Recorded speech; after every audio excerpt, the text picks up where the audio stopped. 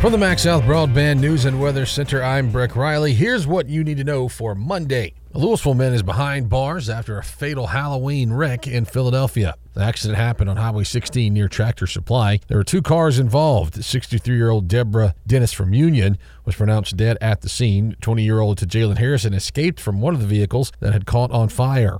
He was treated for minor injuries and then arrested and charged with DUI manslaughter.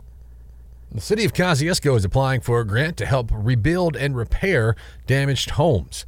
It's called the Mississippi Home Grant, and Mayor Tim Kyle explains. If our city were to get awarded this money, I think there's $3 million that's funding for the entire state. So they'll only select 5 or 6 cities, and I think 5, because I think the maximum that you can apply for, if you were to get selected, is $600,000. And what we would do with that money, we would reconstruct a couple homes and rehab 4. North Central Planning and Development District is in charge of applying for the grant, which is a very competitive process, according to the mayor. We have 12 communities just in our planning district that has applied for this, and there's 10 planning districts throughout the state. So if we're lucky enough to get selected, process will begin sometime November, December on selecting applicants and their homes and stuff. So pretty long process, and then if you do get funded for that, it may be a year or so actually before you started work.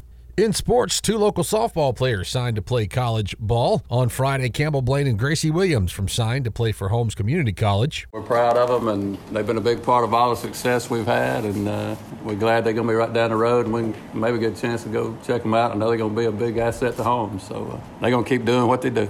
That's Kosciuszko head softball coach Tony Terry. Both Blaine and Williams were named to the Clarion Ledger's Dandy Dozen as juniors. They have been a part of back-to-back 4A state championship teams for the Whippets. You can find the latest news and weather online now at breezynews.com, kicks96news.com, and cruiser98news.com. From the MaxSouth Broadband News and Weather Center, I'm Breck Riley.